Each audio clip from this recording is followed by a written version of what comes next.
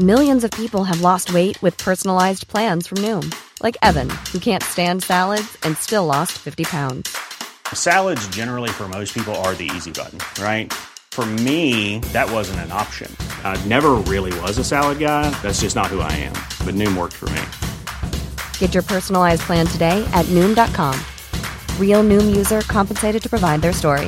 In 4 weeks, the typical Noom user can expect to lose 1 to 2 pounds per week. Individual results may vary. Do you know a student getting ready to go to college? Or are you looking at going back to school yourself? The Woodward Hines Education Foundation and the Get to College program help more Mississippians get to and through college to get certificates and degrees that lead to meaningful employment. They offer free college planning advice, including hands-on FAFSA completion assistance through in-person or virtual appointments. Visit gettocollege.org to learn more.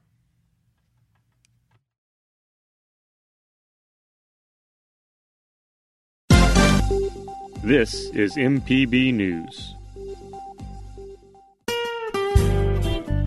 Hi, this is Karen Brown. Thanks for checking out the Mississippi Edition podcast. If you like what you hear, click subscribe, hit like, or leave us a comment if your app has that feature. Then find other MPB podcasts by searching MPB Think Radio on your favorite podcasting platform. Thanks.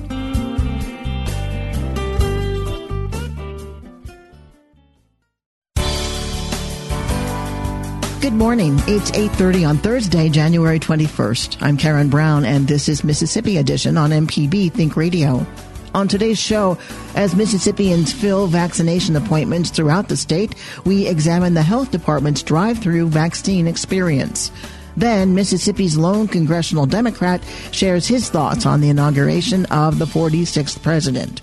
Plus, in our book club, the Mississippi Historical Society's Best State History Book of the Year, Steeped in the Blood of Racism. This is Mississippi Edition on MPB Think Radio. Mississippians are rolling up their sleeves to get the coronavirus vaccine. Last week, state officials expanded vaccine eligibility to all residents 65 and over and residents 18 and over with underlying health conditions. The Department of Health is maintaining a number of drive-through sites across the state. In Pearl, department employees and members of the Mississippi National Guard are working together to administer the Pfizer COVID-19 vaccine. Lee Tucker, a 73-year-old resident of Brandon, tells our Kobe Vance she has confidence in the vaccine. I came because I believe in the vaccination, because we're very pro-vaccines. We do flu shots all the time, too, and we think this is the best route for us insofar as avoiding the horrible things that go along with COVID. I know there's some people that have said they're nervous about the side effects of the vaccine. Did you have any thoughts about that? I really haven't. I trust that there have been so many people already that have had it, and it's been tested so much. I feel like we're very safe with it. And so, coming out today, I wanted to ask, what was your experience like trying to get an appointment? Getting an appointment was a little bit of a push, and my daughter she's a dentist, she ended up getting it for us like at 1 o'clock one morning. We got them 2 separate days, so, and I am anxious about getting the second appointment. Hopefully we won't have as much trouble scheduling the second dose, the Pfizer dose. Will you be telling your friends about your experience today? Of course I will. It's been wonderful, easy in. The shot was not bad. It has been just precision insofar as we can tell. Just really a good experience. And now going into the next coming months, do you think that you're going to be more confident being able to go out in public to be able to hopefully at some point be able to resume life again? Hopefully. I'll still wear my mask. I think that might be part of my life for a couple of years to come until everybody's vaccinated and this is put in the past in a manageable form. So anyway, we're very pleased with the whole experience.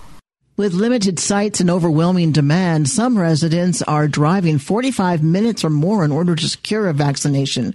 Linda Feibelman drove to Pearl from Vicksburg.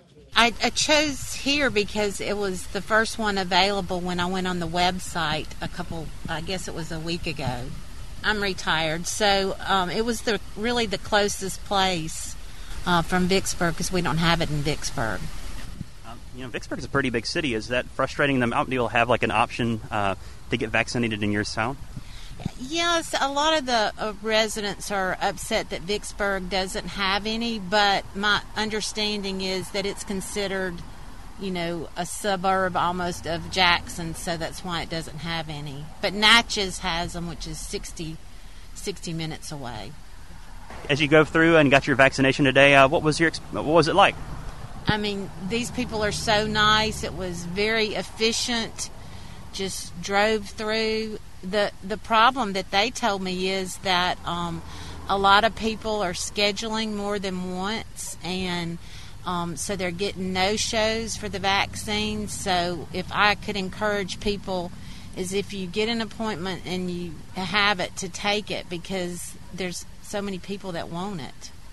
So what pushed you to want to get the vaccination?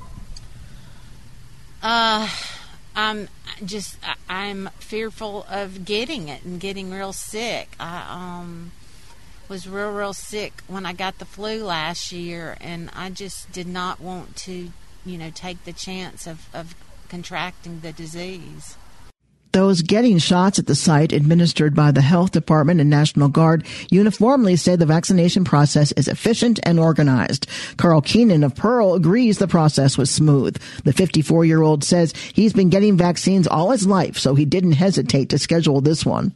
Basically come out because we feel like it's the right thing to do. Been getting vaccines since 1966 as a kid.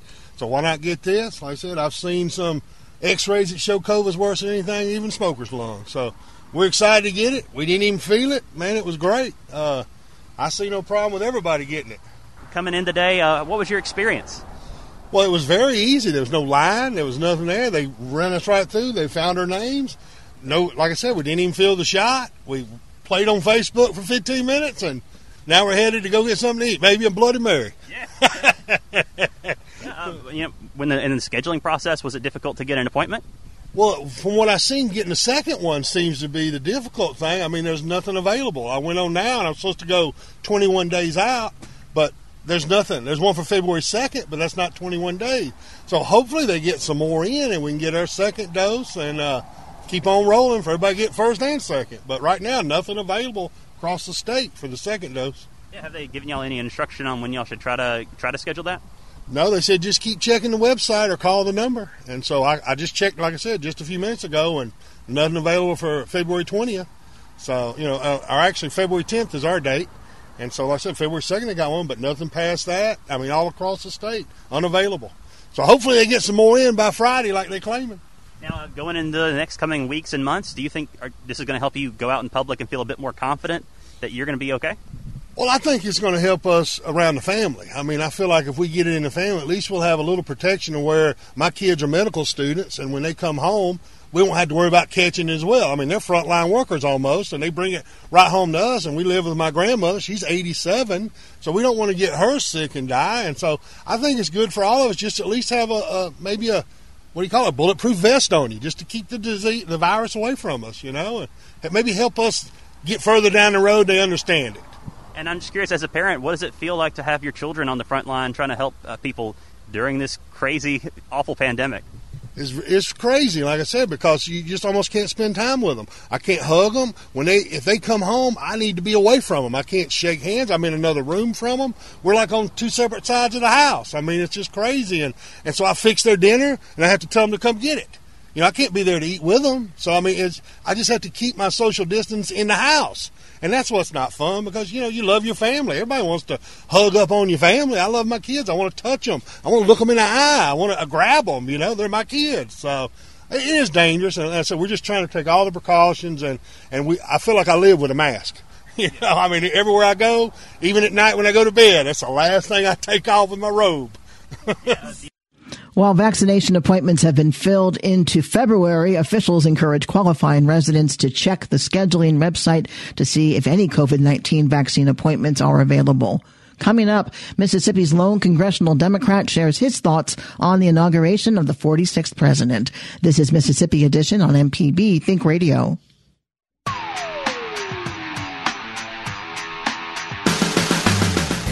I'm Allison Walker, the Lady Auto Mechanic, host of AutoCorrect. If you're enjoying this podcast, try my podcast, AutoCorrect.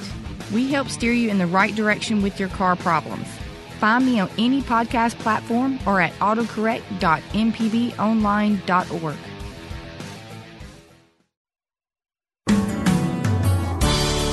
This is Mississippi Edition. I'm Karen Brown. Following yesterday's inauguration and the swearing in of 3 new senators, Democrats now occupy the White House and have majorities in the House and the Senate for the first time since 2008. Both President Joe Biden and Vice President Kamala Harris have served in Congress, and Mississippi's Benny Thompson believes the relationships both have with current lawmakers can help bring on the unity President Biden called for during his inaugural address. The Democrat representative tells our Desiree Frazier yesterday was historic, and he's looking forward to solving the pressing challenges with the new administration. Well, in my lifetime, I saw Barack Obama become the first African-American president, and Kamala Harris, the first African-American vice president. We've come a long way, and I'm excited about it. And as President Biden indicated in his speech, we have to work at keeping this country great because of what happened on January 6th is not who we are as Americans, and we're going to have to work hard at it. So I'm excited about Vice President Harris. I'm excited about President Biden. They make a good team, and they both who we are as a nation. As you mentioned, the January 6th riot was something that has left a indelible impression on the nation. We're also dealing with the coronavirus pandemic. So this year's inauguration was very different from so many that you've attended in the past. Can you give us a sense of what it felt like? Well, I have had the good fortune of attending others, and this one, as you said, was like none other. The social distancing, the wearing of the face mask, the fact that the public was not really involved as we have come to know it in the inauguration, and that attendance was very limited. But nonetheless, it's the spirit, it's who we are as a nation. We pick our leaders at the ballot box and go forward. And I think what I saw today was a commitment to go forward. So in spite of the pandemic, I'm looking for the Biden-Harris leadership to get the vaccines distributed in a more organized, coordinated fashion. I'm looking for the ability to, over time, get a minimum number of people immunized so that we can get this coronavirus pandemic behind us. But it's going to take leadership, and that leadership, I'm absolutely convinced, is there with the Biden-Harris team. Were you disappointed that President Donald Trump didn't attend the inauguration? Well, as you know, this is the first time that a sitting president has refused to attend the inauguration of the incoming president. But I'm not surprised. It's Donald Trump. He's been that way as president for the last 4 years. And so, however we view him, history will not be kind to the Trump legacy as president. And lastly, what do you think it's going to take to heal the nation? Well, the first thing it's going to take is a leader like Joe Biden, who acknowledges that we've had some problems. But the only way we can solve those problems is talking to each other and not about each other. And as President Biden said, he is a healer, not a divider. Unfortunately, former President Trump was a divider and not a healer. So I'm excited about it. And just one thing, have you been getting any death threats? Is there any fear at this point of retaliation or more unrest around the Capitol? Well, we had more security there during this inauguration than in history. We had over 25,000 National Guardsmen. We had federal law enforcement and state and local law enforcement from all around the country. But it's unfortunate that the riot that occurred at Capitol Hill, the president stoked the flames of racism in this country. I didn't think I would ever see it. I saw it from a personal standpoint. I think all of our members have had to become very cautious of their surroundings. They've gotten constant threats over the phone. So these are just the times that a Trump administration created. And that's why the Biden administration, I look forward to it calming things down and getting back to the values that as Americans we've come to love and enjoy. Well, Congressman Benny Thompson, we appreciate you taking the time out of this momentous occasion to speak with us. Thank you so much. Thank you for having me. Some Republican Party leaders in the state are also seeing the need and desire for unity. Mississippi Republican strategist Henry Barber hoped Trump would be reelected, but he says the peaceful transition of power is an important part of America's fabric.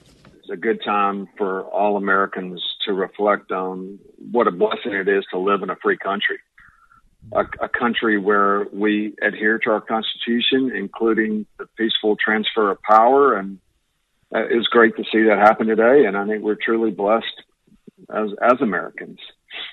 And I will say I wish the best for President Biden and Vice President Harris for the common good of all Americans.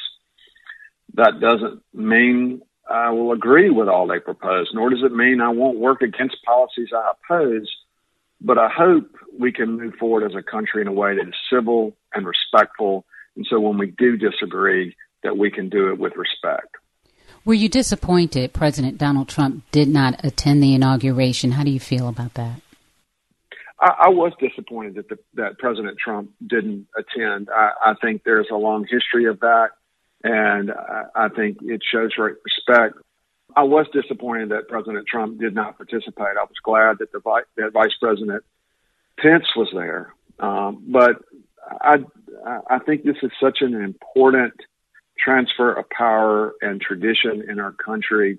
It's what makes us a great country, a free country, that all presidents, when they're going out, they should participate. So I disagree with President Trump not showing up.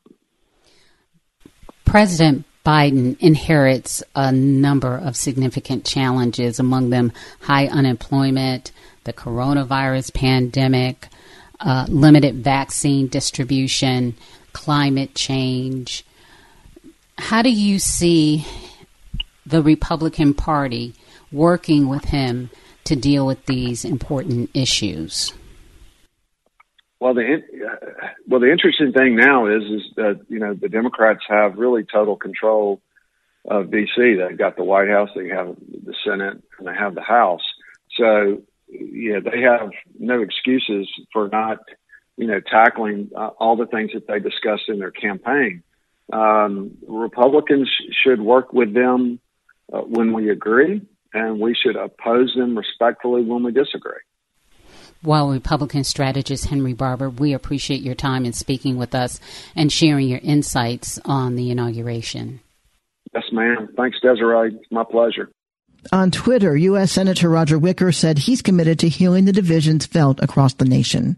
Coming up in our book club, the Mississippi Historical Society's Best State History Book of the Year, Steeped in the Blood of Racism. This is Mississippi Edition on MPB Think Radio. The 2021 legislative session has begun, and Governor Tate Reeves will deliver his annual State of the State address from the Capitol steps to a special joint session of the Mississippi Legislature. MPB News will provide live, gavel-to-gavel coverage of the event, along with the official Democratic response. Don't miss the 2021 State of the State address, Tuesday, January 26th at 2:30 p.m. on MPB Television, Think Radio, and mpbonline.org. This podcast is a local production of Mississippi Public Broadcasting and depends on the support of listeners like you.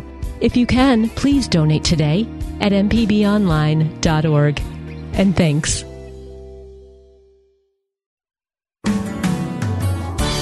This is Mississippi Edition on MPB Think Radio. I'm Karen Brown. Earlier this month, the Mississippi Historical Society announced it would award its annual Best State History book to an author who wrote about the violence on Jackson State University's campus at the hands of law enforcement officials in 1970. We revisit our conversation with Nancy K. Bristow about her book, Steeped in the Blood of Racism. There had been some unrest on the campus on the night of the 13th. White motorists driving from downtown Jackson to the western suburbs traditionally simply abused the students at Jackson State College. They would yell racial epithets. They would speed through campus, realizing, of course, that this was a major thoroughfare that ran right through the middle of a college campus. And that had been the site of problems between motorists and students for several years running. On the night of May 13th, there's another incident of that sort, or we assume that's what started the unrest. And students took to the street and sort of, were bothering cars, so they shut off the street. There was a little bit of additional problems, but in the midst of May 1970, this was a minor event. Once the street was closed that night, the unrest really dissipated. The police left eventually and had not entered the campus, and there were no further problems. So the morning of May 14th dawns with people hopeful that this will just be another day on campus. And in fact, things do go forward on campus as a normal day. The president actually asked that the city close Lynch Street through campus that night, worrying that there could be further problems. The city refused because it wanted commuters to be able to travel. And so again, there are some rocks thrown at cars, and again, the police shut down Lynch Street. Some students near Stewart Hall, or perhaps some local youth, drive a dump truck onto Lynch Street in front of Stewart Hall and light it a fire. And this brings a fire truck to campus, and that also brings the Mississippi Highway and Safety Patrol, as well as the Jackson Police, to campus. They have no problems dousing the fire, and the fire truck leaves campus. The National Guard is on the edge of campus and is to take over. Rather than leaving the campus, the Highway Patrol and the Jackson Police march up Lynch Street through the middle of campus and stop in front of Alexander Hall, a women's dormitory. There is no reason for them to stop there. It is against their orders, which were that they were to leave the campus when the National Guard arrived. They turn and they face the students. They're heavily, heavily armed, and a bottle crashes on the pavement, and they open fire. The students may have been throwing racial epithets, but the police and the Highway Patrol were in no way endangered. The students were behind a chain-link fence. They had not been involved in the earlier unrest. They had simply been hanging out in front of the dormitory before law enforcement arrived. But when that bottle broke, they opened fire, and they fired for 28 seconds. How many students were there? The police will try to claim that there were hundreds. Others suggest that it was something more like maybe 30 to 50 kids hanging out front, talking to the women inside the dormitory. Women had a curfew at 11:30, so male students would hang out outside and talk through the windows with their female friends that lived in the dorm. But they fire for 28 seconds, and they fire not only directly into the students who were separated from them only by a short distance, but also spray the building itself with shot and with bullets, and just rake up and down the entire front of the west wing of the dormitory. How many students were killed? 2 students, one a local high schooler, James Earl Green, and one a college student at Jackson State, Philip Gibbs.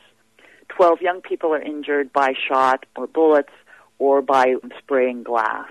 And it's possible that those numbers are inaccurate. Not every student may have chosen to seek medical aid. What did police and Highway Patrol say motivated them to open fire? Besides a glass bottle, why would they turn and fire into a dormitory? They will fabricate a story about a sniper.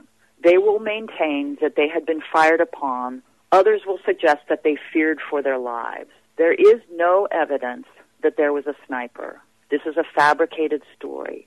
It's possible that some may have believed that they were in danger. But even if that were the case, it is counter to all protocol to simply open fire on innocent, unarmed people. In fact, there are other rules that one is to follow, and both the Highway Patrol and the police had rules in place that told them what they should do if there had been a sniper. But again, I cannot emphasize strongly enough, there was no sniper. They opened fire because these were white law enforcement officers, and these were African-American students.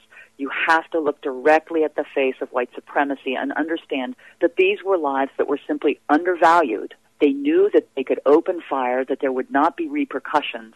This was nothing other than a racial shooting. And it's important to note as well that many on campus even today believe that this was a planned shooting. In the weeks and months that follow, there will be several investigations, one by the city, one by the President's Commission on Campus Unrest. There will be 2 grand juries, and ultimately there will also be a civil suit. Through the actual criminal justice system, the students will find no justice at all, none at all. They will never even receive an apology from the city or state of Mississippi. And you can add one more layer to that tragedy, which is that much of the nation simply forgets about what happened to the young people at Jackson State College. The book is called Steeped in the Blood of Racism, Black Power, Law and Order, and the 1970s Shootings at Jackson State College. We've been speaking with its author, Nancy K. Bristow. Thank you so much, Nancy. Thank you. This has been Mississippi Edition on MPB Think Radio. Thanks for listening to the Mississippi Edition podcast from MPB News and MPB Think Radio. Don't forget to subscribe if you haven't already, and if your app lets you, leave a comment or review. We really do appreciate it. Remember, you can always get in touch with MPB News on Facebook and Twitter, and fresh episodes of the podcast are posted every weekday morning. I'm Karen Brown. Thanks for listening. This is Mississippi Edition from MPB Think Radio.